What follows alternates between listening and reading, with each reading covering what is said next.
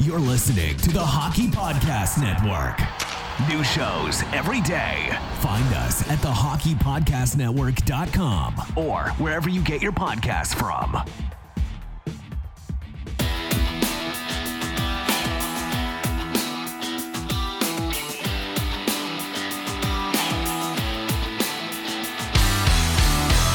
Welcome to your Canadiens Connection on Rocket Sports Radio. This premier hockey podcast, featured on allhabs.net, brings you the latest news, in-depth analysis, and expert commentary about the NHL's most storied franchise, the Montreal Canadiens, with your hosts, Joe Whalen and Rick Stevens. Our team of credentialed journalists provides behind-the-scenes insight on the Canadiens, designed to inform, entertain, and engage Habs fans around the globe. We are proud to be the trusted source for all things Habs for more than a decade. This is the Canadiens Connection Podcast.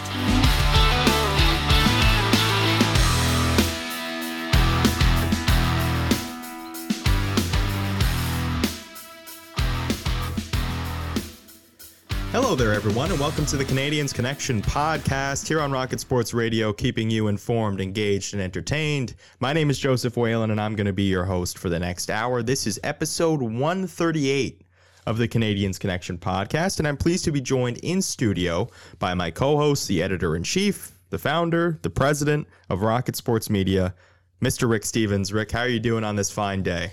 I'm doing great. I'm kind of excited to get here today to the studio. Yeah. In fact, in our Slack group, I posted a little yes of us rushing to the studio. Yeah. Mm-hmm. Batman and Robin. Exactly. Yeah. Mm-hmm. Great comparison. there's the big Canadiens Leafs game tonight, but there's so much other action going on. All the other action in the NHL is we have our round two teams already known. This is the only series that we don't know who's going to go on to round two. But it's just an exciting time of year. It absolutely is. And Rick, in the NBA, last night was a phenomenal game. There was a phenomenal game between the LA Clippers and the Dallas Mavericks. And Rick, stop me if you've heard this one before, but a great individual performance without much support fell short in the end, unfortunately. For one, Luka Doncic, who had 44 points, 9 rebounds, 9 assists. Luka was everything for the Dallas Mavericks. Unfortunately, they fell short in the end. But, Rick, well, you don't have to tell me because Luka... Yeah, I know you were watching the game. I know sure. you're a big Luka Doncic fan. Absolutely. But, Rick, this is to say it's playoff time in the NBA and the NHL, as we just talked about. Big stakes, bigger promotions. Every day of basketball's playoffs, DraftKings will have $20,000 in total prizes up for grabs. The best part, it's free to get your shot at these daily cash prizes. DraftKings will be offering 2 free-to-play pools every day of the NBA playoffs, offering players a free shot at $20,000 in total prizes. DraftKings free-to-play pools are easy to enter. You just download the DraftKings app, you go to pools, and choose from a wide variety of free contests for an opportunity to win cash prizes. All you have to do is answer a handful of questions around what you think is going to happen during that day's basketball games, and then track your results throughout the evening. Exactly, and questions ranging from which team is going to hit the most threes to which team will score first, things like that. Now, listen, if basketball, NBA isn't your thing, and I can't imagine why it wouldn't be, there's NHL action, there's all sorts of action for you on DraftKings, and I just have to say DraftKings is safe, secure, and reliable, so you can deposit and withdraw your money at your convenience. Download the top-rated DraftKings app now and use promo code THPN when you sign up to get your free shot at $20,000 in total prizes every day of the NBA basketball playoffs. Head to DraftKings Pools page to get your shot at huge cash prizes. That's promo code THPN for a limited time only at DraftKings. Eligibility restrictions apply. See DraftKings.com for full details. So, Rick, THPN. Our dear friends of the Hockey Podcast Network. I should say, I think I talked about it last week. It was fun. I had a chance to sit down for a couple of hours and talk with former Canadian first round pick Terry Ryan. Yeah. And it's part of the DraftKings Dynasty by Decade series of podcasts. And one of those just came out on the Hockey Podcast Network. Go to hockeypodcastnetwork.com and you can find a Dynasty by Decade podcasts. Batting leadoff for the 1960s was the Toronto Maple Leafs. And that podcast by Jim Taddy, who we all remember. So coming out, I believe it's next week, is Terry Ryan and I talking about the 1970s. And of course, that was the great decade for the Montreal Canadiens, winning 6 cups. And you can hear Terry and I talking about that and highlighting 2 of the seasons of Montreal Canadiens winning Stanley Cups. Absolutely. So you don't want to miss that. That'll be a fascinating listen. So, Rick, we should get to what we are going to talk about during this show. So coming up in the second segment, we are going to have a discussion about how the Montreal Canadiens measure up to the Toronto Maple Leafs. Thus far in the series, after 5 games, how have things looked for the Montreal Canadiens? Going to look at every aspect: goaltending, forwards, defense, special teams, coaching. We're going to go down the line and give an evaluation of how the Canadiens have measured up to this point to a team who some think could be a contender this year, could make it a little bit deeper in the playoffs, maybe towards a Stanley Cup. So we'll see how. Habs fans don't think that. Yeah, Habs fans don't think that, no. but we'll see. We'll have that conversation in segment number 2. And segment 3, we're going to talk about some superstitions, some playoff rituals as well. We're going to get to that in segment number 3. And you notice I'm looking a little different than I looked. Yeah, last week. A little bit different. I guess we'll get to that in segment 3. We'll leave that, put a pin in that, and we'll come back to it. All right. So, Rick, we'll start with the week of game action for the Montreal Canadiens. Of course, they played 4 games this week, all against the same team because it's the playoffs, and that's what you do in the playoffs. So, game 2 of the series against the Toronto Maple Leafs, Jesperi Kotkaniemi drew back into the lineup. That was the point of discussion that we had last week, that he was going to be in. Jake Evans was out, and Jesperi Kotkaniemi made an immediate impact, scoring the first goal of the game.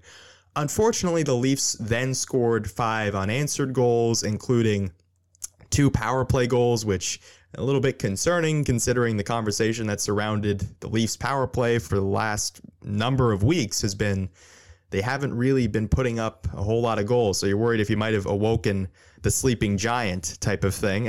But yeah, 2 power play goals and the Leafs dominant in the victory. And you sort of expected that in game 2 after the Canadiens stole game 1. You move to game 3, the series shifts back to Montreal. Carey Price, incredible save on Jason Spezza, incredible all night long. He did everything that he could. The team only mustered up 1 goal in support. It is a very familiar story that we have heard many, many times. The Montreal Canadiens lose that one 2-1. So then you go into game 4 and the Canadiens lose that one 4-0. Alex Galchenyuk with 3 points as the Leafs dominated the Canadiens. A lot of odd man rushes, cross crease opportunities, no chance for Carey Price on any of them. Then you go to game 5. The Canadiens opened up a 3-goal lead on the Toronto Maple Leafs. 2 goals from Yoel Armia. They open up a 3-goal lead. You're thinking, hey, they're looking pretty good. Then the Leafs claw back and tie the game, send it to overtime, and you're thinking, okay, this is probably not going to end well for the Montreal Canadiens. And then Cole Caulfield picks off a pass from Alex Galchenyuk, and he and Nick Suzuki go in all alone on Jack Campbell, 2-0. The exact 2 guys I think you'd like to see on a 2-0 if you're the Montreal Canadiens. And yeah, they made Galchenyuk pay for that error. And 4-3 was the final score. So the Montreal Canadiens trail in the series by a game, but they extended the series to a 6th game, which will go tonight. So Rick, it'll be interesting to see. Last year, the Montreal Canadiens in the bubble against the Philadelphia Flyers, they lost in 6 games. Will that happen again this year? Well, we'll see, and we'll see. The Canadiens certainly hope that doesn't happen. They had a great start to Game 5, and that's exactly what they'll need again tonight at home in Game 6. Yeah, 3 is that magical number. You get more than 3 goals for Carey Price, and you might win some games. Isn't it funny how that works? So, Rick, we should say that if you want any more comprehensive post-game reviews for the games that we just discussed, they're over at allhabs.net, crafted by the one and only Rick Stevens. So if you want to go check those out, get some quotes, numbers, statistics from those games, as well as Rick's general thoughts on how it all went down, head over to allhabs.net and give them a read. And Rick, I did my weekly column, the 3 stars of the week, following Game 2 last week. And coming out of those 2 games, there was really only one guy that I could give it to, and it was Carey Price, because Carey Price stole Game 1. And he was the reason that a debilitating Game 2 loss wasn't even more debilitating, because 5-1 was bad enough. It could have been much worse than that. It could have been 7, perhaps 8, if it was not for Carey Price. He was fantastic.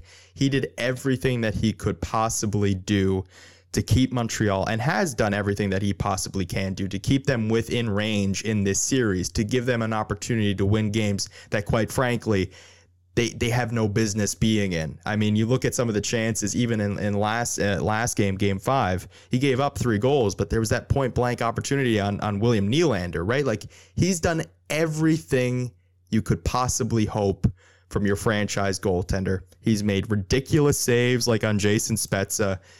He's done it over and over and over again.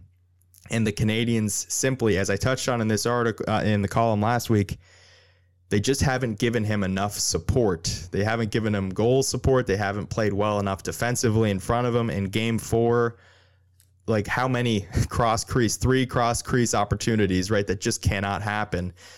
So it's hard to win when you're giving up those type of opportunities. So Carey Price last week was the only choice for my first star of the week. Josh Anderson was my second, Paul Byron my third. But Carey Price was head and shoulders above the rest.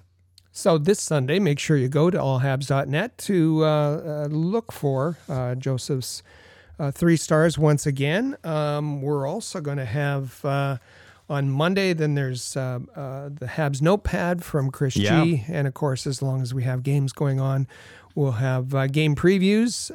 Sam Gerber joins me in putting those together, and the game recaps that you've mentioned. Absolutely, and you don't want to miss any of it. Head over to allhabs.net to find all of it. So, Rick, we will move on to some roster news, some injury updates that are we're currently monitoring how they're unfolding. And Jake Evans, he practiced today with the team. He left the ice with the guys that will presumably be playing tonight. So that is an update on Jake Evans. He seems to be on the sort of road to recovery, a game time decision tonight. He wasn't one of those guys that stay extra, and he practiced, as you said, with the team. Dominic Ducharme wasn't ready to commit that he would be in the lineup tonight, but I think he'll be a game time decision. But there's a pretty good chance that he'll slot in tonight. Yeah, and on the other end of the spectrum, Artturi Lehkonen, he practiced by himself in Brassard, so there's that as well. So.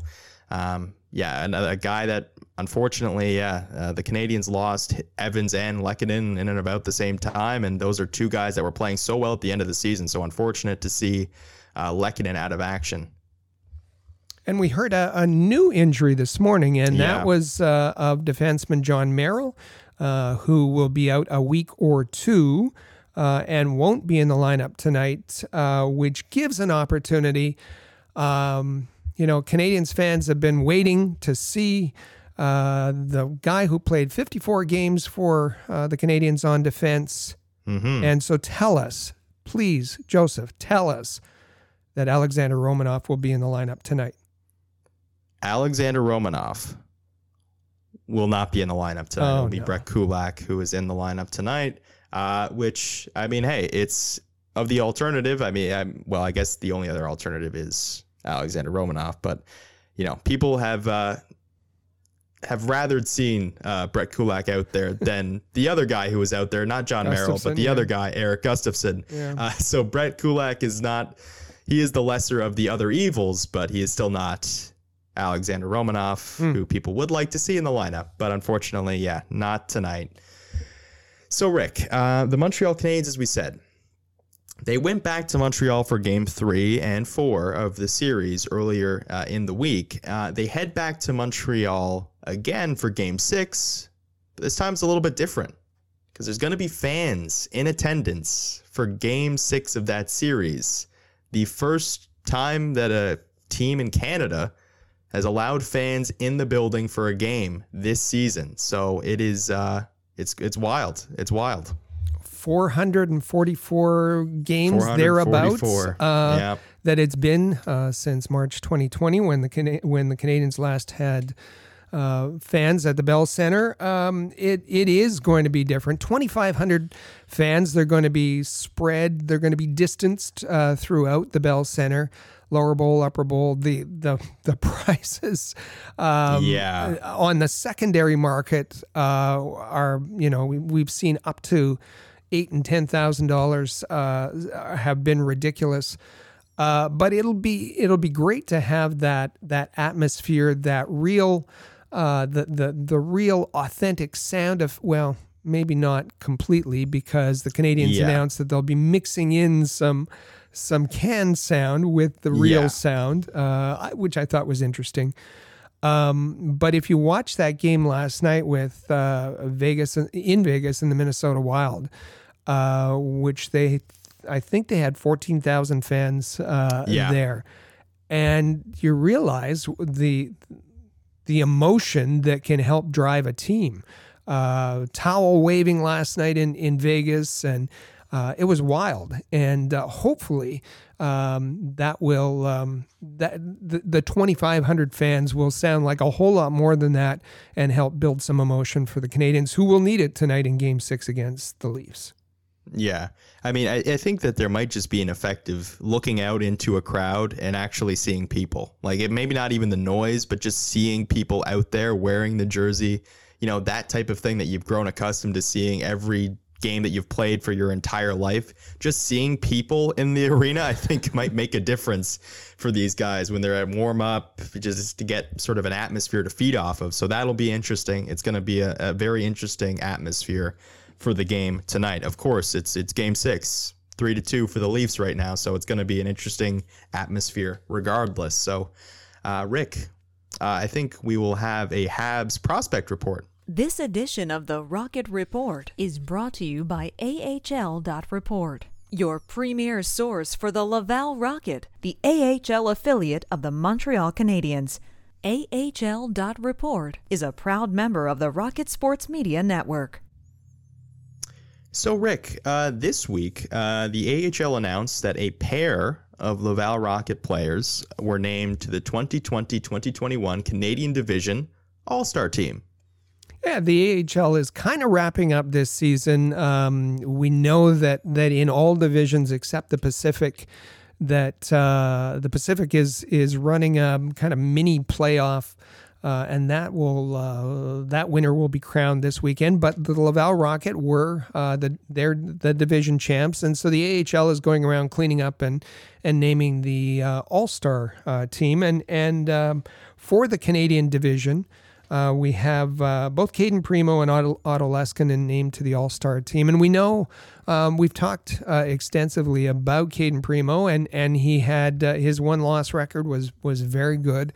And certainly deserving of being on the All-Star team. We haven't really talked about Otto Leskinen, but he was the defenseman that Joel Bouchard relied on most this season with Laval on the top pairing, and sometimes when a new defenseman would come in paired with Otto Leskinen to provide that stability. Had 17 points in 33 games.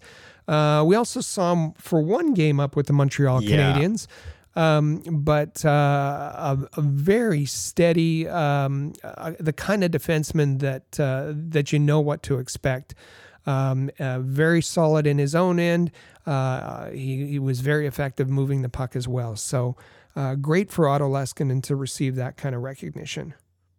Absolutely, yeah. And I mean, that's the kind of defenseman that every coach loves, the kind that you don't have to worry about. You know what you're going to get from him. That's the kind of player that every coach loves to have. So, Rick, we should say that because, of course, as you mentioned, the season has come to an end for the Laval Rocket, not all across the AHL, but for the Laval Rocket. So they've commenced sort of the off-season signing some players, including a pair, forward Cedric Desrousseaux and defenseman Terrence Amorosa, and the latter of which perhaps being a little bit familiar for people who have followed the Laval Rocket this year.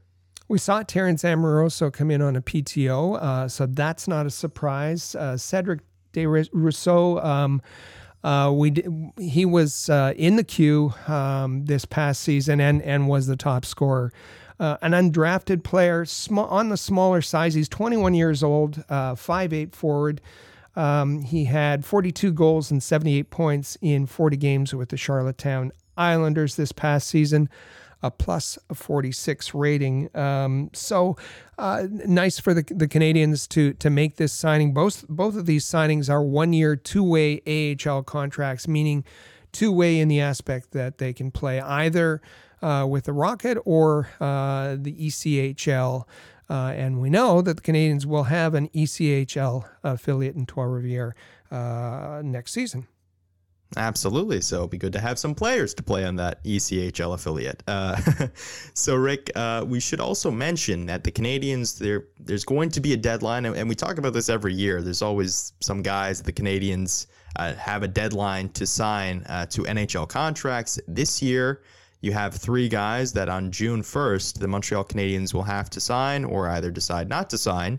Those 3 guys, Joni Ikonen, Jacob Laguerriere, and Karen Ruchinski. So it's an interesting one with those 3 guys. Of course, Ikonen is a familiar name, one that you've heard, Laguerriere as well. So it'll be interesting to see where the Canadiens land with those 3 guys. Sign them all. You see that often said on Twitter or social media in general. Just sign them all. More the merrier kind of thing. However, we know that the Canadiens have a limited number of contracts. That being the limited number is 50. They have signed 48 players already. Marc Bergevin. And there's going to be some changes with that with respect to unrestricted free agents and restricted free agents.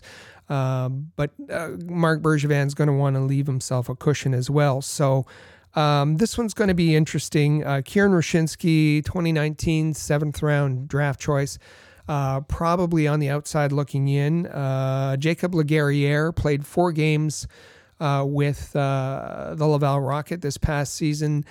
I don't see him signing an ELC, but maybe like the 2 players we just mentioned, maybe he signs an AHL contract. Joni Ikonen, he was a second round prospect and highly thought of.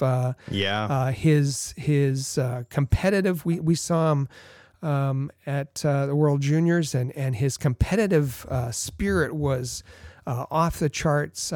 Great hockey IQ, good in both ends of the ice, but he's run into some serious injury problems that have slowed his development, including a major knee injury. So that one is going to be curious to me to see whether the Canadiens will set him free or whether they see him as now trying to regain his development path after his injury history. Yeah, it feels like we've been talking about that he's been around forever, the Montreal Canadiens organization. It was only a 2017 draft pick, so it hasn't been all that long. But yeah, it's an interesting case with Joni Ikonen, that's for sure. So, Rick, we should mention a Canadiens draft pick from the most recent NHL draft, Sean Farrell. His team, the Chicago Steel, won the USHL championship.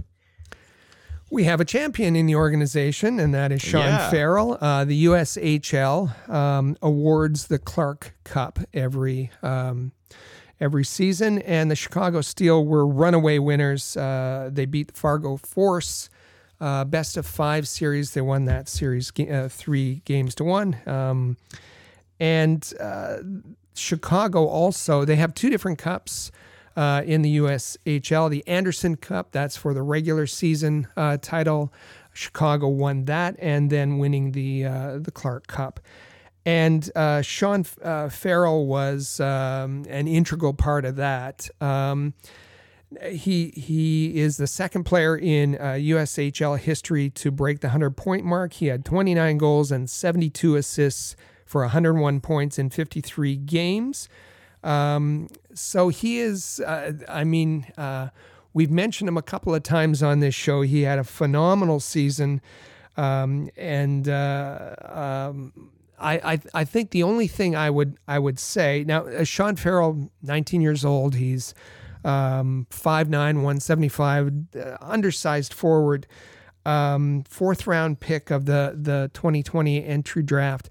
I just a little bit of caution. We always talk about patience, and he seems like a phenomenal offensive forward, which the Canadians could certainly use. Absolutely. But this was in the USHL, and if it weren't for the pandemic, Sean Farrell would have been at Harvard. He was committed to Harvard to play NCAA hockey this past season. Didn't happen, so he was probably playing in a league that he was too good for. And he'll go to Harvard next year, and let's see how he competes. Let's see how his production is, and as he continues his development path. But a terrific season for him this year. Congratulations to him, and congratulations to the Chicago Steel.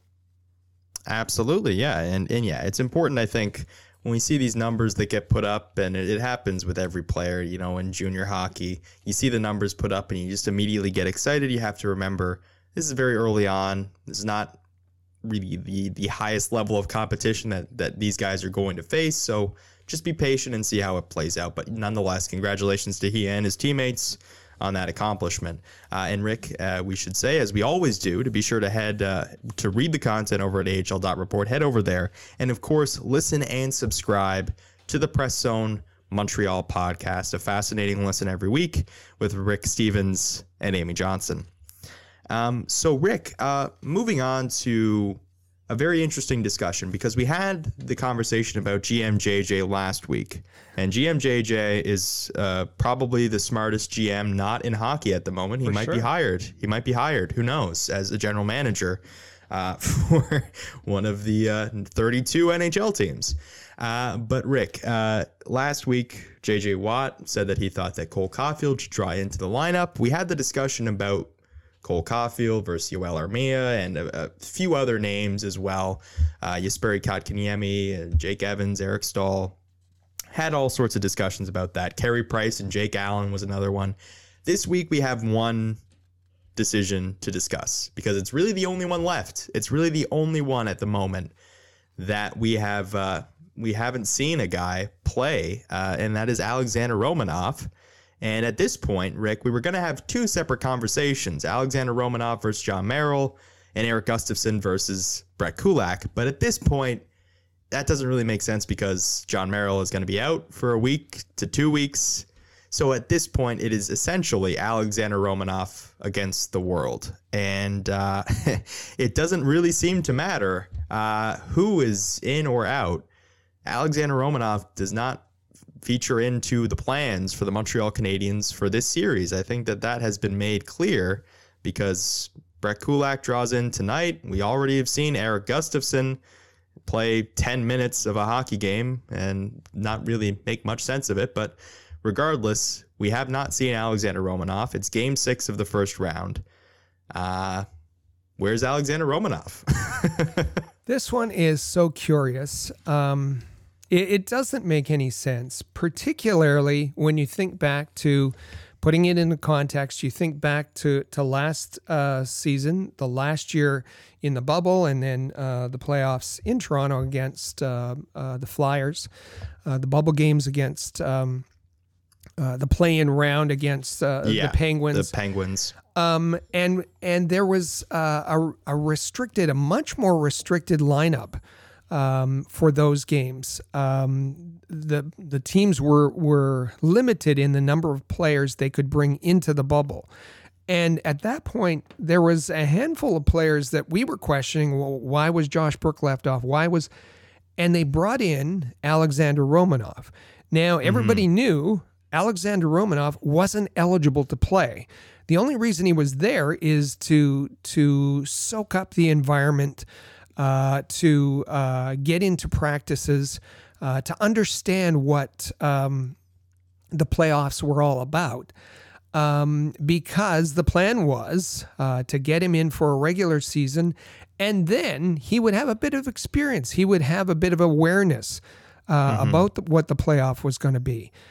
So with him playing 54 out of the 56 games, what was the point of going through that whole exercise last season, at last postseason, to have Alexander Romanov in the press box for every game so far in this playoff year? It just doesn't make any sense.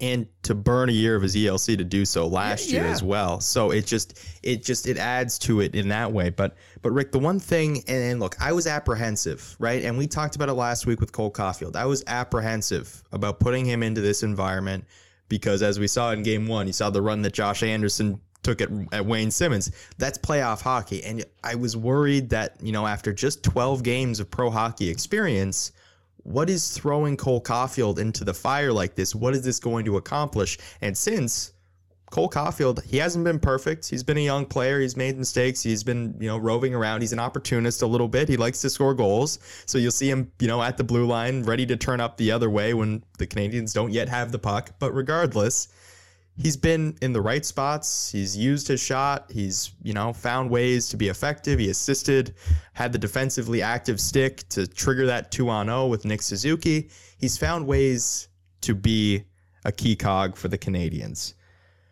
Why have we not seen that with Alexander Romanov when he can raise the ceiling of that defensive core more than John Merrill, Eric Gustafson, and Brett Kulak? It's utterly ridiculous. I couldn't find the words last week, and I'm still struggling to find them now. What is going on? Why are you not playing this guy? Because at worst, he does exactly what Eric Gustafson did in game 5, and play 10 minutes and 32 seconds, and you rely on Ben Sherratt. At best, he raises your ceiling the way that Cole Caulfield has sort of raised the Canadian ceiling in terms of having a guy out there that is dangerous, that the team has to be aware of, the Toronto Maple Leafs have to be aware of when he's out on the ice. So why is the guy, as you said, that played 54 games for the Canadians, was one of the leading hitters on the team, I believe, second in hits on the Canadians this season, or at least he was near the end of the season. He was a guy that was a very physical player. He can move the puck, which, hey, that's a valuable thing to have. And he can also play power play minutes if you need him to, but maybe you don't want him to do that. Regardless, he's still capable of doing it. This is still a very confusing thing to me. As Rick, you pointed out, it is just bizarre that we haven't seen him in the playoffs yet, because I think what you're doing here is you're prolonging the inevitable, which is you don't know how a young player is going to react when he gets to the playoffs. It could be great. It could be great. He could have very limited issue in terms of transitioning from regular season to playoff hockey, but the playoffs are a different animal. So if he comes back, if the Canadians are in the playoffs next year somehow, if they're in the playoffs next year, you are prolonging that sort of anxiousness that might come from him playing in the playoffs. It's soaking up the atmosphere, as you said it was when he was practicing with the team last year. You're prolonging that, and that could be to the detriment of Alexander Romanov in terms of his performance the next time the Canadians get back here.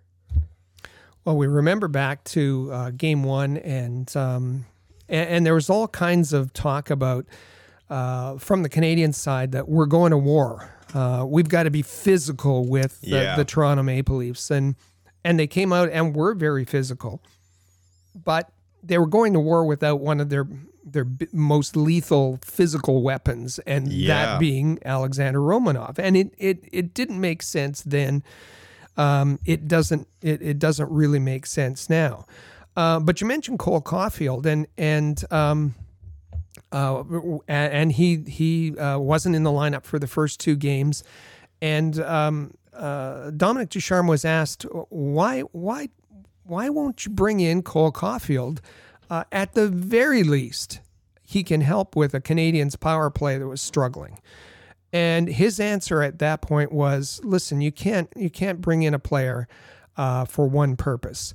And power plays, you can't count on getting a power play. You may only get, his answer was, you may only get one power play in a game. And then, then how are you going to use Cole Caulfield the rest of the game? That's what his answer was when asked why Cole Caulfield wasn't in the lineup.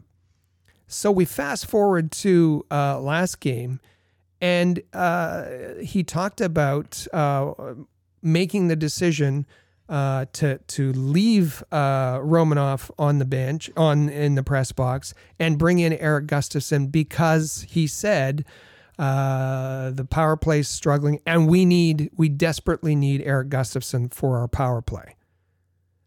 So there's no consistency in his answer. There's no he doesn't have a philosophy of this. It's just kind of game to game, and he's making stuff up as he goes along.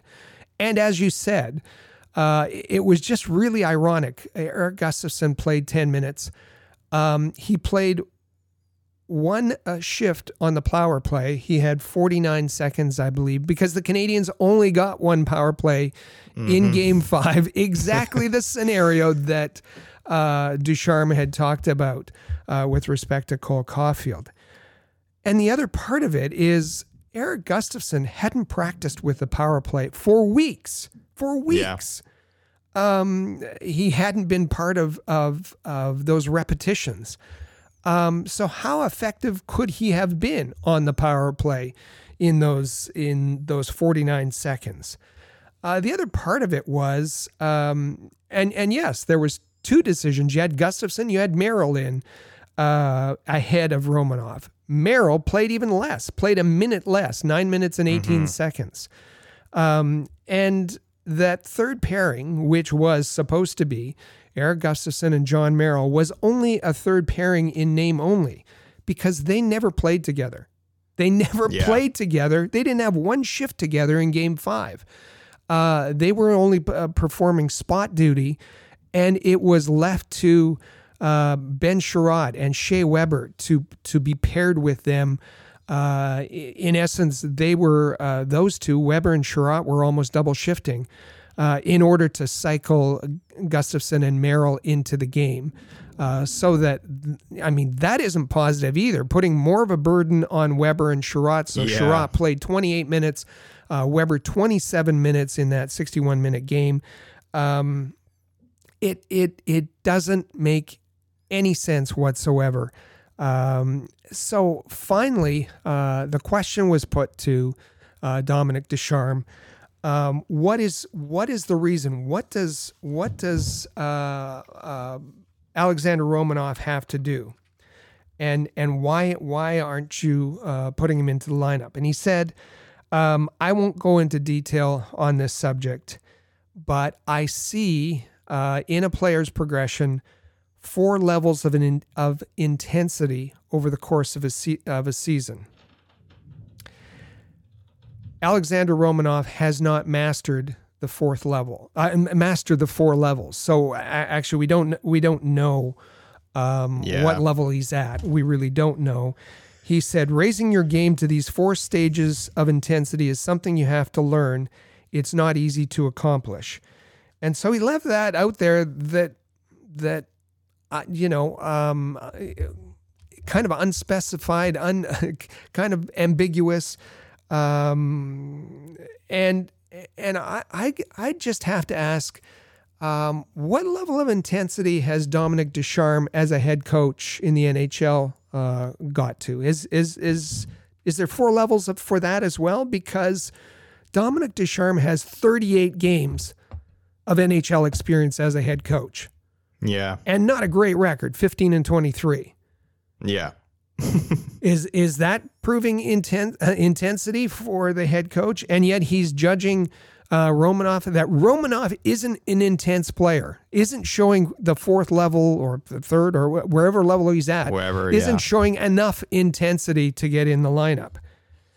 Listen, we know that Dominic Ducharme is a poor communicator. We know that. We knew that coming in, and it's been proven. But maybe there's some rationale behind there that he's not able to articulate. But none of this makes sense about Alexander Romanov. Yeah, as you said, it seems very vague and unspecified reasoning to leave Alexander Romanov out of the lineup and to cite intensity for a guy, by the way, as we talked about, was one of the guys that led the Canadiens in hits this season, was consistently a guy that, look, whatever happened out on the ice, we talked about it earlier this season. There was a stretch where Alexander Romanov was a bit anxious with the puck, looked a little bit like he was hanging on to it a little bit too long.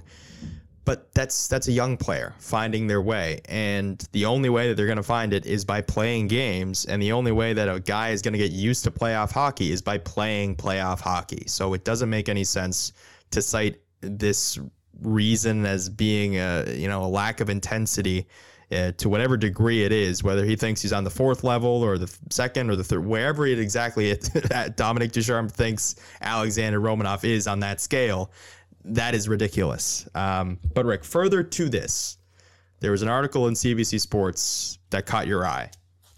Martin Leclerc and listen, there's a lot of subpar journalism out in the mainstream media, but this was something that and I think that fans don't necessarily understand how much control that the Canadiens have, and what journalists do in order to justify to the team having access. And we know, there's no secret at all. Renaud Lavoie is the go-to guy for the Canadiens whenever they want to get out a message. They know that Renaud Lavoie will just parrot whatever the organization says on the French side. Eric Engels on the English side. But you had a lot of anger and a lot of confusion too about this Romanov move, particularly in Game 5 with Gustafsson coming in. Particularly, we saw it even from Philadelphia Flyers fans in my timeline were saying, "This is ridiculous." Eric Gustafsson was the worst defenseman on the worst defensive team in the National Hockey League this season. Yep. You had guys like Russ Cohen from Sportsology, who, again, he doesn't have a dog in the fight. He's not one of the Toronto, centric kind of media. He follows prospects.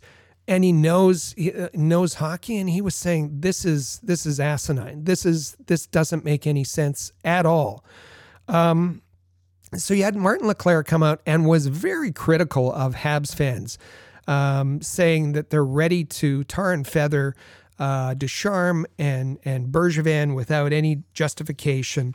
That they think that the heads of the Canadiens are incompetent and they don't know. But he said that's just ridiculous. And he went on to say that Romanov doesn't have the enough experience. He pointed out that Romanov, in his mind, was the same as the case of Rasmus Sandin on the Toronto Maple Leafs side. And he said Sedin played 6 minutes in Game 5 and was responsible for 2 turnovers. Do you want that? That's what you're going to get from Romanov. he acknowledged that Sandin played 9 games in the NHL this season, but said that, that didn't really matter, that you're going to get the same thing given that Romanov played 54 games. And then he talked about John Merrill. He said he didn't notice John Merrill in Game 5, so that's exactly what you want, is you want a defenseman that you don't see. Well, the reason he didn't see John Merrill is because he played 9 minutes and had to be bailed out by defensemen playing top pairs because they didn't trust Merrill and Gustafsson enough to pair them together and play together. Yeah. And he must have missed that first goal by Zach Hyman with John Merrill being completely useless, sitting in the back of the net, had taken himself out of the play. He said that he was on the ice for that goal, but he said he can't blame him for that. Anyway, it was one of these articles where obviously trying to gain favor with the organization.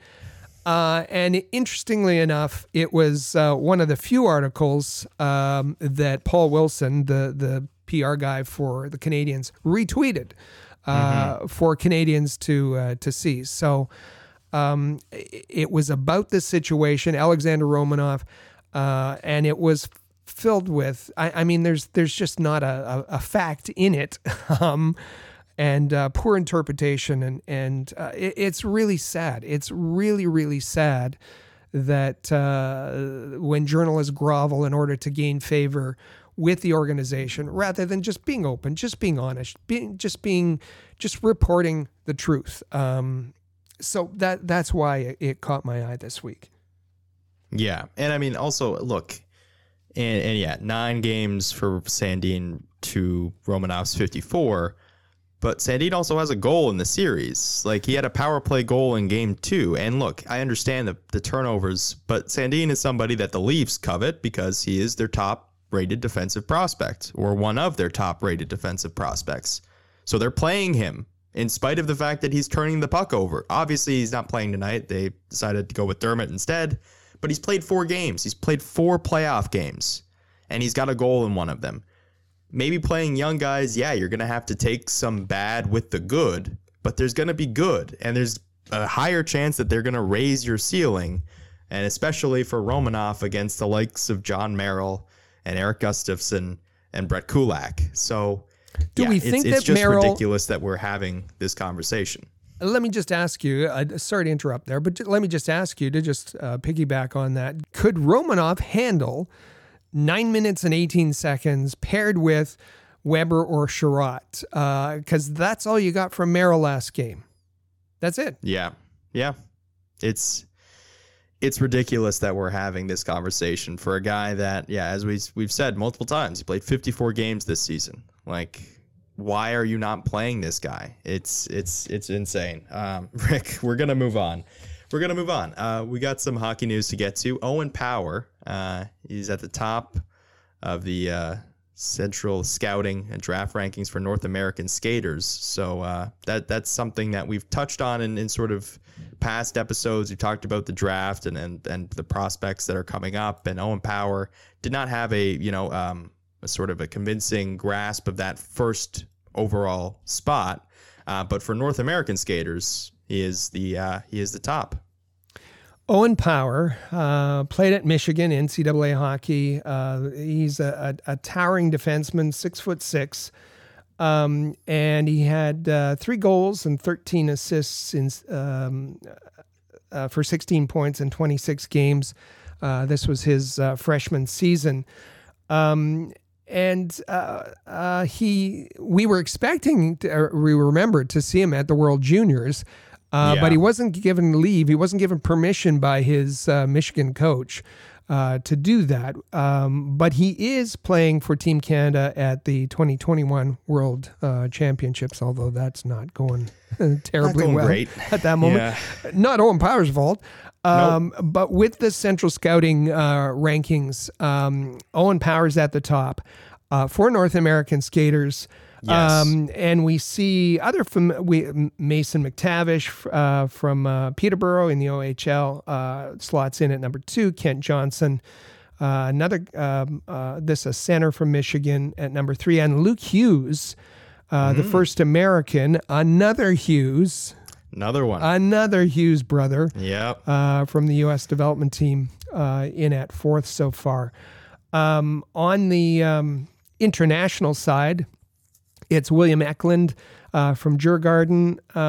He's the Central Scouting splits North American, international. William Eklund on the international side.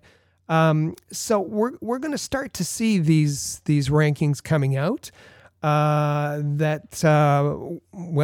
It's upon us, because the draft lottery is coming up this week, June 2nd. And of course the draft scheduled for July. So we're going to start talking about the draft, and then we're going to have the expansion draft. Things are going to start happening quickly as these playoffs go along. Yeah, and it's always a very interesting time of year, the NHL draft, and it's going to be made even more so, of course, as you mentioned, an expansion draft as well. So the offseason is going to get pretty crazy in the NHL. Rick, speaking of pretty crazy, things that you would perhaps not expect to have ever seen happen, Patrick Roy and Mario Tremblay renew acquaintances in a commercial for Uber Eats, proving my theory once again that food can bring anybody together. How can you argue with that? I mean, how can you argue with that? It's a good theory. It's a good theory. Patrick Roy and Mario Tremblay, since December 2nd, 1995, all this time has gone by and they haven't spoken. And we know what happened. Everybody knows what happened. We've seen it a number of times. The Canadiens versus Detroit Red Wings. Patrick Roy in goal. Mario Tremblay behind the bench. Patrick Roy left in for 9 goals of an 11-1 defeat at home.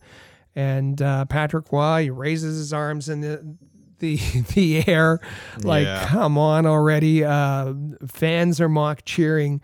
And then when after the 9th goal, the torture's finally over, and Patrick Roy comes to the bench, and there's that stare as Patrick Roy goes past Mario Tremblay. And twice actually. And as he goes to the owner's box to say that was it. That was his last game in the NHL. For the Canadiens. And then of course that botched trade that sent him to Colorado. So all this time has passed, and Uber Eats phones up and says, "You guys interested in doing a commercial together?" Yeah. I want to know what the conversation was. I want to know what that conversation was. That's pretty bold, you know? Yeah. I mean, it could have got pretty heated there. I mean, you could have 2 guys that are a little bit raw on the subject. So, well, and you forget that in the playing days, Patrick Roy and Mario Tremblay were roommates. Patrick Roy is the young, the young up and coming goaltender. Mario Tremblay, the grizzled veteran. They were roommates and friends. Up until that point. Now both are, spend a lot of time in Florida. They kind of see each other at the golf course and turn the other way. But the brought together through this commercial, and the commercial you have to take a look at. It's the 2 of them playing bubble hockey, rod hockey, and it's brilliantly put together, including a 9-1 up on the score clock. The famous Patrick Roy wink. I thought it was very cleverly done. A great ad. But this is the thing is it's a Ted Bird at Man of Bird on Twitter points out, there's an English version and a French version of this ad. The English version doesn't include a quip at the end. It's sort of the punchline of the ad, which after the 9-1, Mario Tremblay says, "Pat, you should pull your goalie." And Patrick Roy says, "I think he's good for 2 more championships." So I'm not sure why that didn't pass the cutting room on the English version, but regardless, it's a great quip and a great ad, and yeah, it's great to see those two back together again. So very fun. Very good, Rick. So we're gonna take our first break here. When we come back, we're gonna dive into this series so far and talk about how the Canadiens have measured up through 5 games against the Toronto Maple Leafs. So stay with us here on the Canadiens Connection podcast on Rocket Sports Radio. Rocket Sports Media is currently recruiting talented, motivated, and committed people to join our team. If you're a student wishing to gain experience, a young professional interested in broadening your credentials, an experienced hockey mind looking for a platform to share your expertise, or a passionate fan looking to contribute to our publications by connecting with fellow hockey fans, we want to hear from you. If you are bright, loyal, passionate, and willing to dedicate yourself to a remarkable team, visit allhabs.net and click the Join Our Team tab today. In every city around the world, sports fans flock to popular watering holes to share a few pints, some good grub, and to cheer for their team. Think your favorite sports bar deserves to be recognized? Or are you traveling to a new place and need to find the perfect spot to watch a game? HockeyPub.com is the answer. Find out where the best spots are in your city to eat, drink, and meet fellow fans. HockeyPub.com. Want the latest Habs news with game previews, reviews, and highlights? How about full coverage of development camps and special events? Looking to follow the Laval Rocket more closely this season? Perhaps you'd like to learn more about team prospects. Would you like a place to socialize with hockey fans all over the world? We've got what you're looking for at allhabs.net, the place where you'll find everything you need to be the most informed and connected Habs fan around. allhabs.net.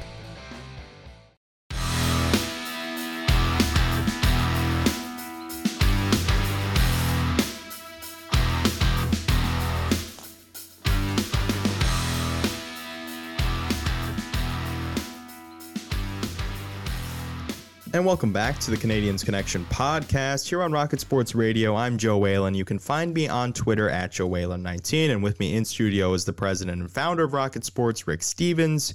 You can follow him at AllHabs on Twitter, and you can follow at Habs Connection on Twitter, Facebook, and Instagram, and visit our website at CanadiensConnection.com. So, Rick, we've seen 5 games of this best-of-7 series between the Montreal Canadiens and the Toronto Maple Leafs.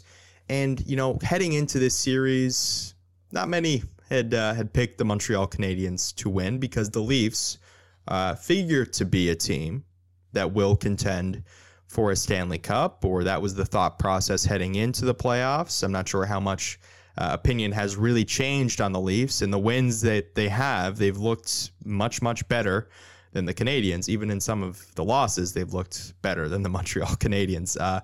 So with that, I mean, where have the Canadiens measured up to the Leafs? Where have they fallen short? That's going to be the conversation for this segment, for our big topic segment.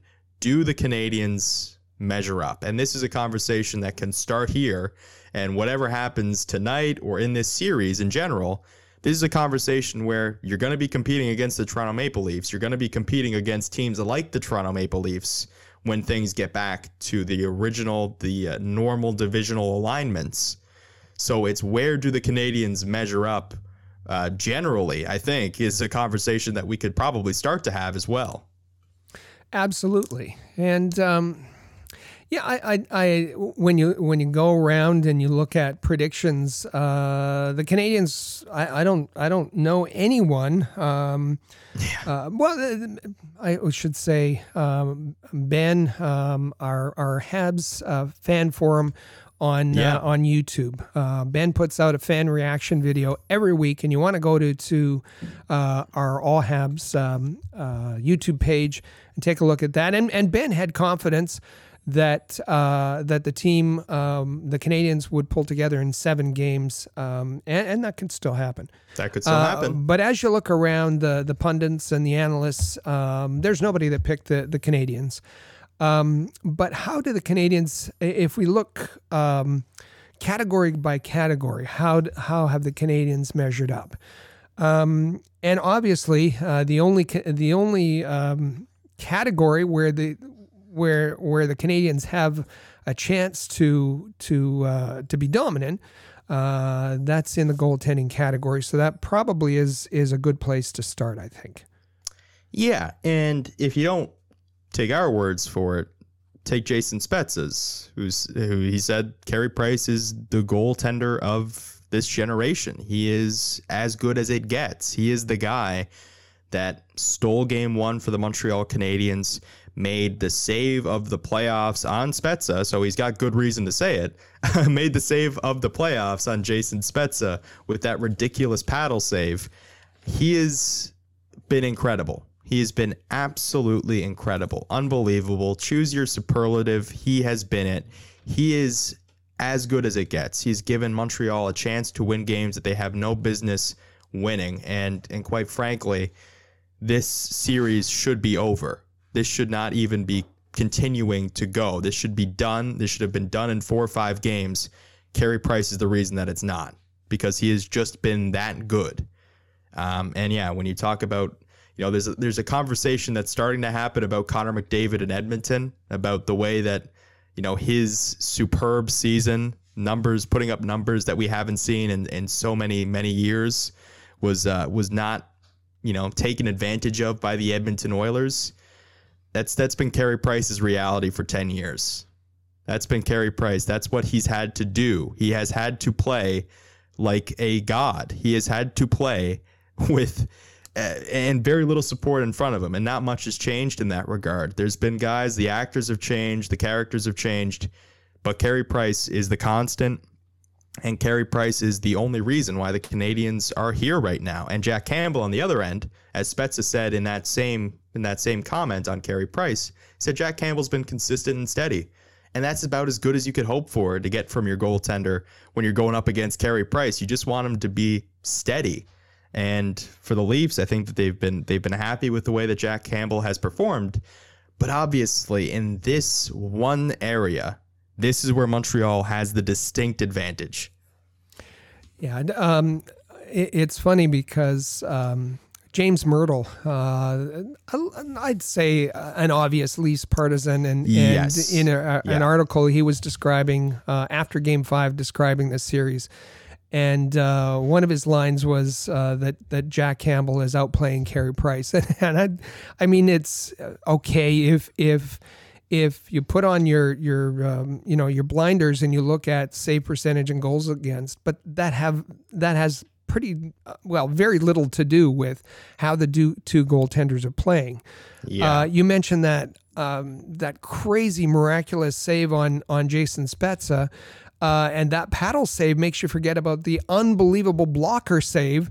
That was the save of the season. And then Carey Price did one better with the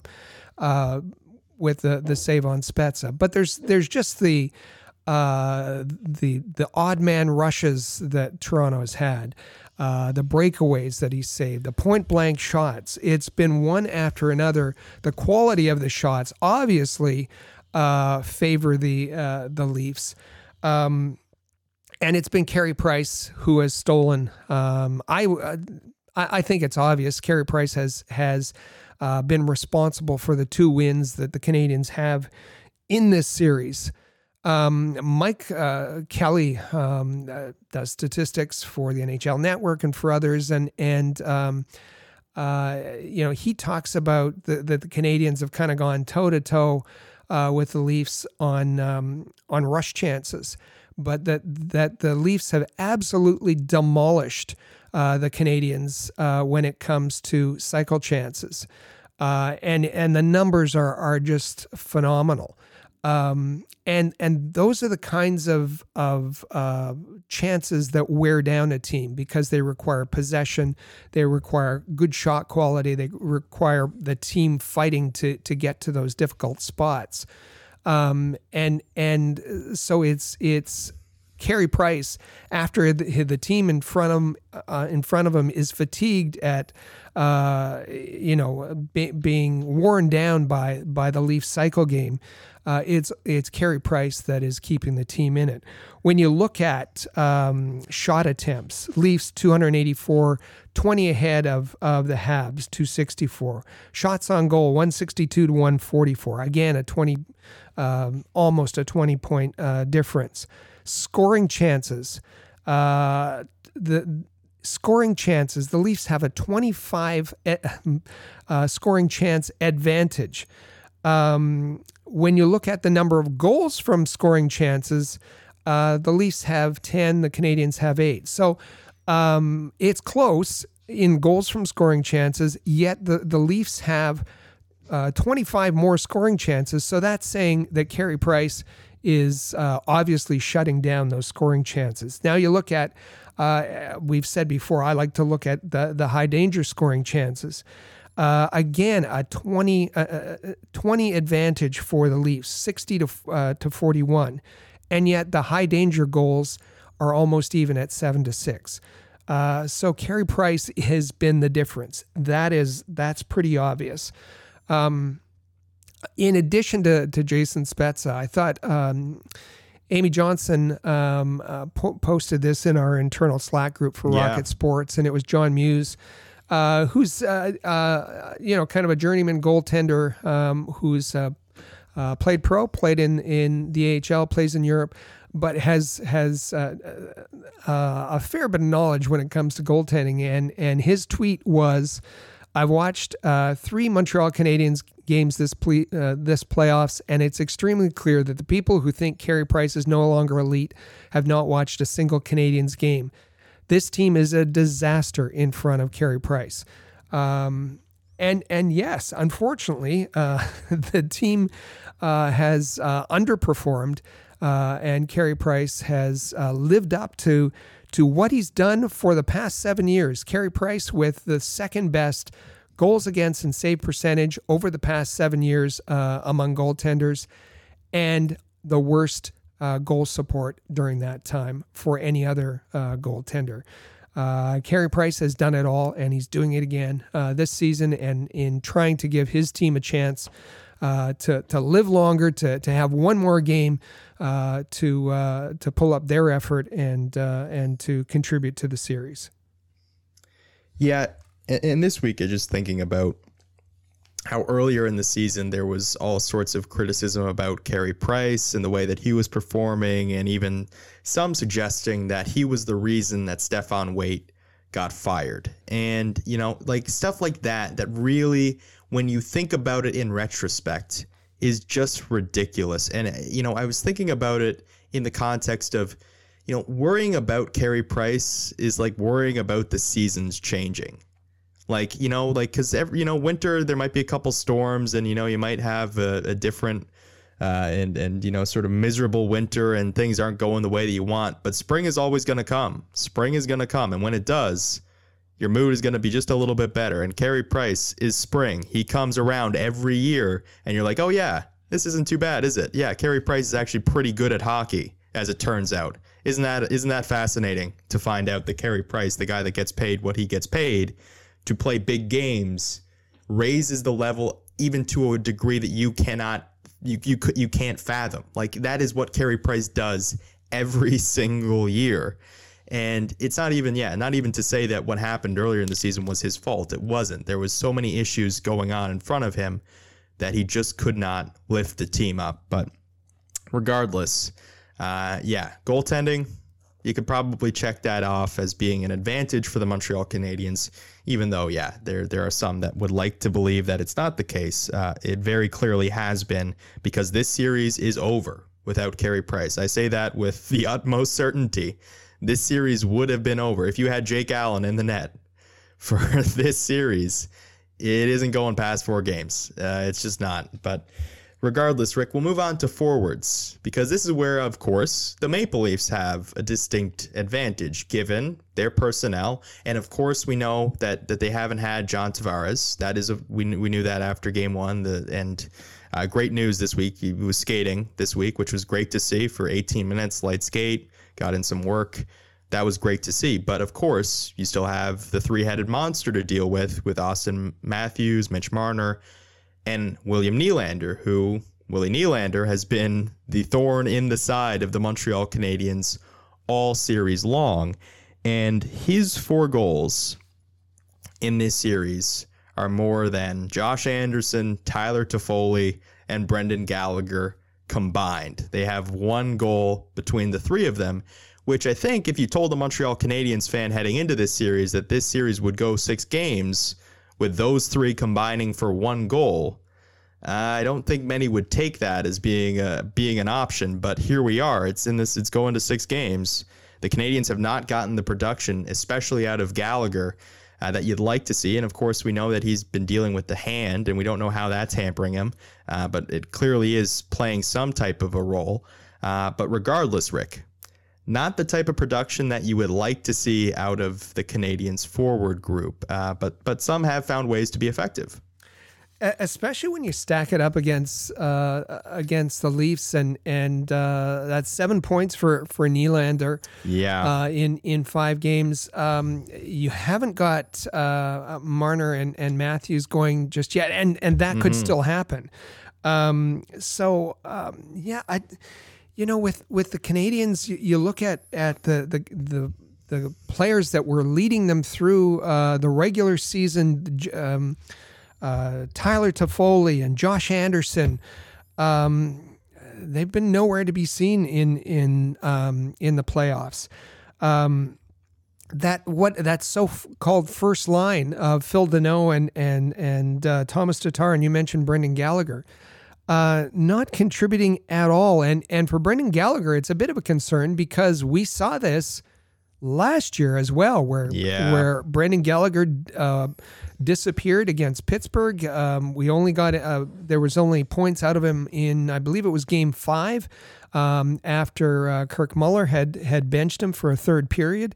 Brendan Gallagher is the Canadiens need him, especially in a physical series, especially when they need to get dirty goals. And we saw that it's not. The Canadiens did get goals, creating turnovers last game in Game 5, but it wasn't Brendan Gallagher. It wasn't Josh Anderson. It was Joel Armia. It was Jesperi Kotkaniemi. It was Corey Perry creating some havoc and creating turnovers. So, I remember seeing when all the discussion with Cole Caulfield was going on that Canadiens fans were screaming that Joel Armia was in the lineup at all. Yet it's Joel Armia who has been the Canadiens' best forward game in, game out for all 5 games and leads them. Not very, only 4 points, 2 goals, 2 assists, but he has been hands down the Canadiens' best forward, and good for Joel Armia. But that means that there's a group that aren't doing that are essentially passengers. Good news for Joel Armia, not great news for the Montreal Canadiens. And by the way, I just wanted to point out, I think it's funny because you said that Mitch Marner and Austin Matthews haven't really gotten rolling yet. They have 4 points. They both have 4 points. They would lead. But that's just to say that there's another level that they can get to. Right. They haven't gotten to it yet. That's scary. But yes, as you pointed out, Joel Armia, Jesperi Kotkaniemi, Corey Perry, Eric Stahl. I thought the Eric Stahl, Perry, and Armia line looked good in Game 4. So it even looked better again in Game 5. So yeah, they have not gotten the production that they need after Game 1. I mean, Josh Anderson has not been effective. Tyler Toffoli, he's been a part of that Suzuki Caulfield Toffoli line that has generated offense, but he hasn't gotten on the score sheet with a goal, and you need the goal scoring from him. They are starved as it is, so they definitely need a little bit more out of Tyler Toffoli. But yeah, this is where the Leafs have the advantage, even without John Tavares, and they're going to get Nick Foligno back probably tonight. So that's another guy that you add to that. So it's very much a disadvantage for the Leafs or for the Canadians, up front. The Leafs do have a considerable amount of firepower, and we knew that going into the series. So it was important heading in that the Canadians get production out of the guys that you would expect it from. That first line, the so-called first line, Tyler Toffoli, Josh Anderson, and another guy that you would have hoped to have seen a better effort from was on the back end. His name is Jeff Petrie. He has not been that guy. He has not been the guy that we saw in the early part of this season. And the Canadians have yet to get a point from a defenseman in this series, which might contribute to why we were a little bit confused earlier on when we were talking about why Alexander Romanov hasn't gotten in there. Because, I mean, he's capable. He could perhaps, pass up the ice, transition it. He's got a good shot. Anything really to get that number better than what it is, because right now it's at 0. And the Leafs have 9 points from blue liners, the Canadians with 0. And I think the big part in that is Jeff Petrie, because where else is the offense going to come from the Canadians' blue line? You have Shea Weber, who is dealing with his thumb, and we don't know if that's where it needs to be in terms of him being able to get off that patented one-timer. He seems to be a little bit hesitant to do that, though it was pointed out that he did so today in practice and then apologized to Jake Allen for it. But yeah, Rick, we know what Jeff Petrie is because we've seen it over the last 5 years. When he plays good, he looks like he's one of the best defensemen in the league. When he plays bad, he looks like the worst defenseman. Worst, like the bottom one in the NHL. And that's what he is right now, and it could not come at a worse time for the Canadians, because it's not just the production that's not there. It's all over the ice. The defensive effort, everything is not where you need it to be from Jeff Petrie, and not where you generally need it to be from the Canadians' blue line. And speaking of apologies, you said the apology went to Jake Allen. I have to apologize to Joel Armia. I got excited and called him Joel a little earlier. I'm sorry. But the lack of production from that forward group is galling. And the only thing I'll add to that is when you superimpose, there was a clever chart out showing expected goals in possession, and it had both the Canadians and the Leafs on it.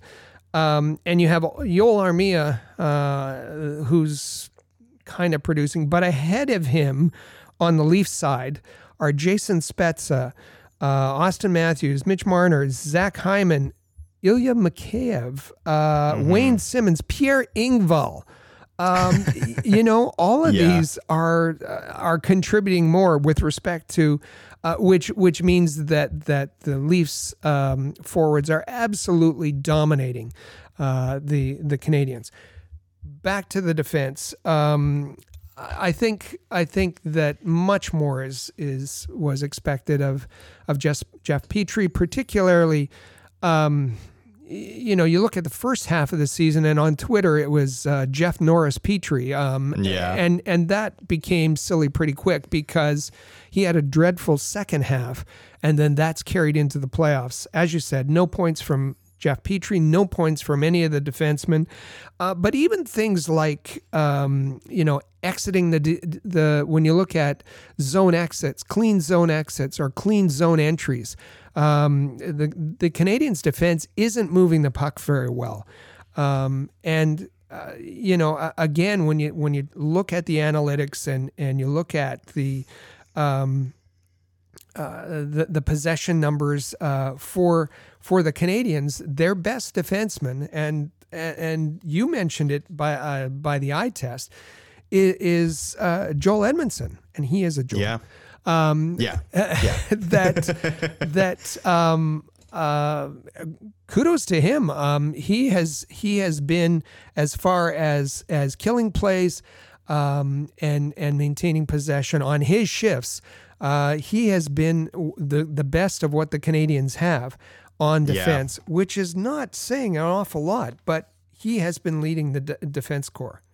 And I think part of it too for me was that when Jeff Petrie has, flubbed a play or hasn't been as effective as you'd like him to be, it's been Joel Edmondson that's been tasked with cleaning up some of the mess. So that was where I was coming from on that. But it's the eye test. And then as you said, I mean, he has been somebody that they can rely on for some steady play, which, is not saying much for the Canadiens blue line.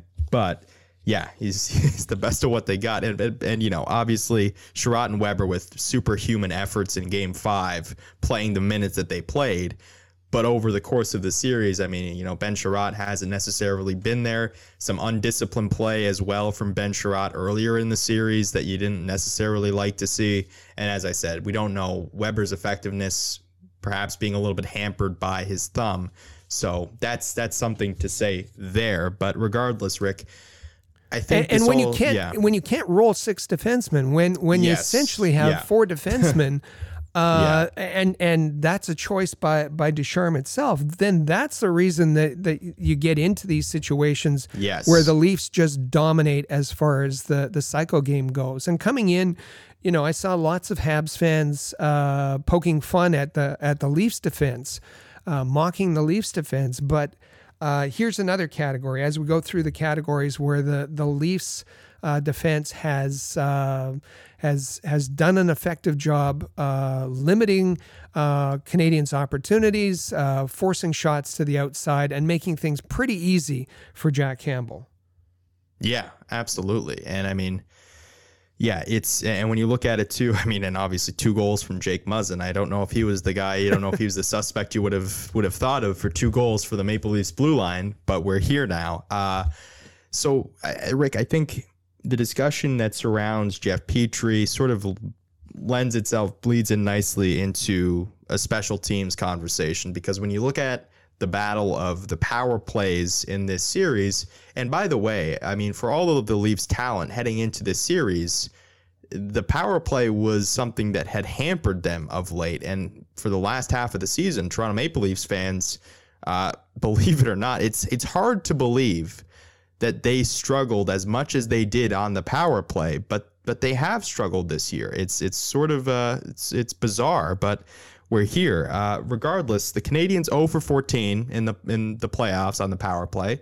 The Leafs 3 for 17. So neither power play clicking at a great rate. I mean, 18% for the Leafs, which is, that's all right. But regardless, I mean, the Canadiens' power play has not been able to sustain pressure. And more often than not, when they get a power play, I think if you're a Habs fan, you're just hoping it doesn't kill any positive momentum that might have been gained while playing 5-on-5. You're not even hoping for a goal. You're just hoping it doesn't kill the momentum. And that's, I think, the point that you're at with the Montreal Canadiens power play. Dominic Ducharme was asked about the power play, and again, you have to kind of read between the lines when he speaks, but he said something about they've had good looks and that they have had 11 opportunities for shots. Now, I don't know if he was, and then he corrected, I'm not saying we've had 11 shots on goal on our power play, but we had 11 opportunities where we might have had. Boy, if you're reaching that far, the Canadiens are terrible. The Canadiens' power play has been terrible, and that extends back to the regular season. Alex Burrows came in with a formation with one idea and a clipboard, and the power play worked for about a week, and then teams adjusted to that, and that's all Alex had. He didn't have anything else in his toolkit. And the power play has been dreadful, and certainly Ducharme was trying to say that it's on the verge of breaking out, and let's hope that's the case. Let's hope that with Erik Gustafsson and certainly Cole Caulfield that this power play can do something, because the Canadiens badly need to rely on their power play for contributions, but also, as you said, so that it isn't momentum killing. And you certainly don't want to have a power play that struggles. And a power play we've seen, I was talking about zone entries a minute ago, a power play that has trouble setting up. And if that happens in the Bell Center with even only 2,500 fans. The Canadiens are going to hear it. They are going to hear it from the Bell Center fans.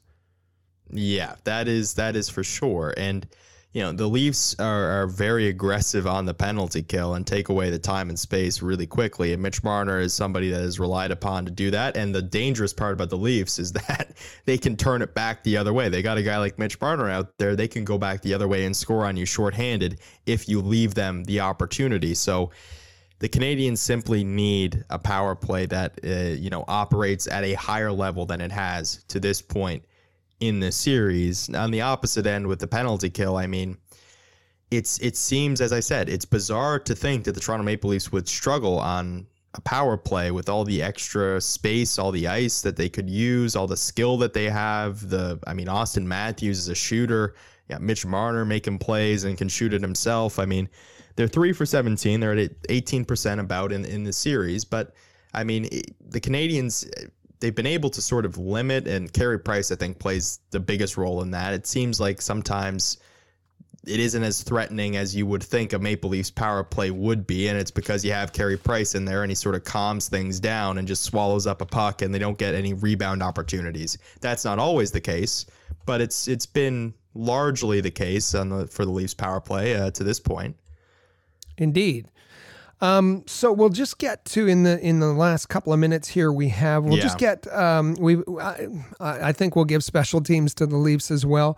In terms of coaching, and then the intangibles, I don't think there's any question that Dominic Ducharme has struggled. He's struggled with his decision making. He's struggled with his communication. He's struggled even with the communication to players, and not having that experience to draw on. Alex Burrows, limited resume, limited experience. I think this has to go for Sheldon Keefe, Manny Malhotra, and the Leafs coaching staff. Yeah, and I've said earlier this week, I think this is a good opportunity. This would have been a great spot for Dominic Ducharme to have Kirk Muller to lean on, right? Like that would have been a spot where you benefit from having him around, and you could call up if you wanted to have Burrows on the bench. You could have taken Ducharme's spot, and you have Kirk Muller there as an experienced guy who's been through it as a player and as a coach.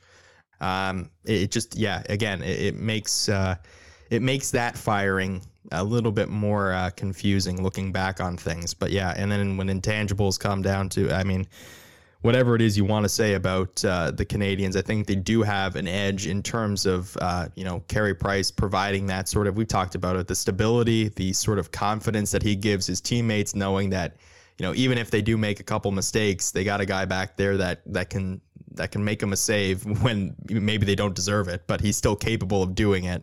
So leadership, he provides a steadying presence. Shea Weber, I think Perry has been a guy that they've relied on as well for that. And on the Leafs side of it, I think they've got some veteran guys that have been through it, Joe Thornton and Jason Spezza. But I don't know, maybe leadership, I might give an edge to Montreal. I think the effect that leadership has had, we know Nick Suzuki, after Game 5, spoke about a team meeting.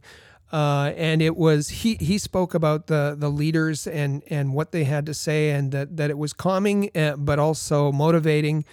He said that the players that spoke, the leaders that spoke, were Corey Perry, Eric Stahl, Shea Weber, and Carey Price. He identified those as the leaders of the team, and that the ones that put them in a good frame of mind for Game 5. Perry and Stahl talking about these opportunities not coming along very often, and that you had to take advantage of them. As you said, the Leafs have their share of veterans too, and leaders. You might give that edge to the Canadiens. Other intangibles, you might see injuries as an intangible. Yeah. Leafs have had more injuries, more significant injuries. Yes. In the playoffs than the Canadiens have. I think the other intangible is going to be fans. The Canadiens have a real opportunity here with Quebec allowing 2,500 fans in. We've seen how fans have affected the emotion of other playoff series in the States, and that could be a real kind of hidden intangible here. Well, the Canadiens fans will not be hidden; they'll be very vocal. They'll be there. But Yeah. it will be something that we didn't know would factor into the series. But making it to Game 6, those fans may help propel the Canadiens as one of their intangibles. Absolutely. So, Rick, we'll wrap up this segment, this conversation. But regardless, I think this is a conversation that we start at now and we maybe put a pin in it and we come back to it at the end of this series, however it goes, because this is still going to ring true in whatever conversation you're having about Montreal stacking up with any of the league's best. So we can have this conversation again in the offseason. But Rick, we will take our final break here. And when we come back, we're going to talk about playoff rituals, superstitions, other things like that. Stay with us here on the Canadiens Connection podcast on Rocket Sports Radio. The Canadiens Connection is proud to be a partner of Rocket Sports Media, digital media publishers of sports and entertainment websites. Their mission is to build a worldwide network of sports fans who are informed, engaged, entertained, and connected. Learn more about RSM, its team, and its portfolio of brands at rocketsportsmedia.com. I bet you enjoy sporting your best Habs jerseys, dressing up your kids and pets in the cutest Habs gear, and showing off your decked-out hockey cave or fanning. Well, don't just show your friends, show your Habs. The team at All Habs wants you to boast your finest pictures for our global network of Montreal Canadiens fans. Include the hashtag #ShowYourHabs when posting your fan photos on Twitter, Facebook, or Instagram. Then log on to showyourhabs.com to see your entries, along with photos and posts from Habs fans all over the world. A proud member of the Rocket Sports Media Network. If you're a business owner looking for the perfect platform to reach a targeted audience of customers, Rocket Sports Media is the solution. Our global hockey community provides unmatched social media reach to an attentive demographic of sports and entertainment fans. We can provide visibility to your company, helping you to engage and leverage this prime group of potential clientele. In addition, we also offer sponsorship opportunities for fan events and featured areas of website content, giving you name and logo recognition. Visit rocketsportsmedia.com to contact us regarding this unique marketing opportunity. For the most trusted source of news, analysis, and features about the Montreal Canadiens, their affiliates, and their prospects, log in to allhabs.net, your year-round resource for anything Habs related. That's allhabs.net.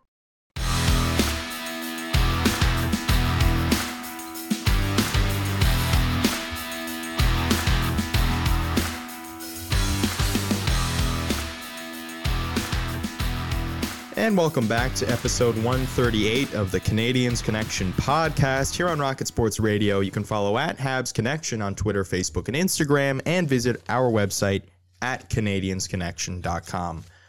Rick, earlier in the show, off the top, you alluded to a change in your appearance that you made earlier this week. What game was it exactly that you made this change?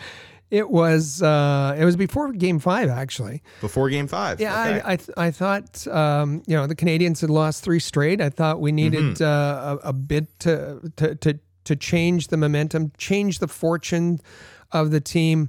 So the playoff beard that we had talked about last week and that I had been cultivating was taken off. Taken off. Yeah, I lost the playoff beard. And it seemed to work. It seemed to work fine. Yeah. It had the desired effect. And we were talking in the pre-show about different rituals and about gear that we wear for the games. Mm-hmm. You have your tried and true for both the NBA and for NHL. Yeah. I don't deviate. I have the one and I stick with it. And when it's the Canadiens, I'll wear a Carey Price jersey, and I did so for games 1 through 3 of the series. I wore the Carey Price jersey, and by the way, for the NBA, just to finish that, I wear the Kyle Lowry jersey during Raptors playoff games and Kyle really every Lowry, Raptors really? game. That's Kyle Lowry, yeah. It's weird I'm for shocked. me, isn't it? It is. Unexpected, yeah. But for the NHL, when the Canadians are in the playoffs, I'll toss on a Carey Price jersey. I did for games 1 through 3, and game 1 worked. Games 2 and 3 didn't. And I was like, okay. So I just didn't wear any Habs gear for games 4 or 5. Didn't work the first one. It worked the second one. So we'll stick with that and just watch the game and perhaps have a Habs mug or something like that, or something else that I have near me during the game. But just because, superstitions during playoff times, they're a little bit out there sometimes. But that's what we do as sports fans. Yeah. I kind of have this thing where I reach into the jersey drawer and try not, I don't look. I just pull out and grab whatever comes out. And so the Canadians have won when I've been wearing Saku Koivu and Carey Price. And they've lost when the 3 games they lost, it was Kovalev, Higgins, which that goes back, and a Roots Canadians shirt. I'm not sure what's going to come out tonight. Now we know from our dear friend Dino, who has been writing ferociously this week, sending emails, commenting, that he wherever he goes, that he wears his Habs jersey, and he was out for groceries this week. And on his way into the grocery store, he passed a fire truck that was parked right at the entrance, and he said that all of a sudden over the loudspeaker, the very loud loudspeaker, he hears this gruff voice say, "Go Habs, go!" And it's recognizing his Habs jersey. So as he said, Habs fans are everywhere, and showing their love for the Montreal Canadiens, and there'll be 2,500 of them appropriately wearing their Habs jerseys, I bet, tonight at the Bell Center. Absolutely. We look forward to that. Game 6 going tonight. Game 7, if necessary, a couple days from now on the 31st. That'd be Monday. So that'll be interesting to see. But Rick, we should say happy Memorial Day weekend. Oh, yeah. To all of our friends in the U.S., happy Memorial Day, your start of summer. And as we said on Victoria Day, the Victoria Day weekend, have a great time. Be safe. Enjoy the start of summer. Absolutely. Enjoy responsibly, and perhaps check out a round 2 action in the NHL that starts tonight. Boston and the New York Islanders. That is going to be, there's a lot of conversation about Vegas and Colorado and Tampa and Carolina. That series, that's going to be a fight. That is going to be an absolute fight. Barry Trotz's coach team. I thought the Penguins were going to go on a deeper run this year, but Barry Trotz, man. Barry Trotz hockey teams in the playoffs are just different. So it's going to be interesting to see how that series starts tonight. But Rick, as we said, Canadians playing tonight as well. The all-important Game 6 between the Habs and Leafs. So we'll look forward to that. And we'll be back next week discussing all things Montreal Canadiens, how this series shook out. We'll be back next week to discuss all that. So we'll say goodbye for now. And thank you for tuning in to the Canadiens Connection podcast here on Rocket Sports Radio. Click subscribe so you never miss an episode of Canadiens Connection. Visit allhabs.net for breaking news about the Montreal Canadiens.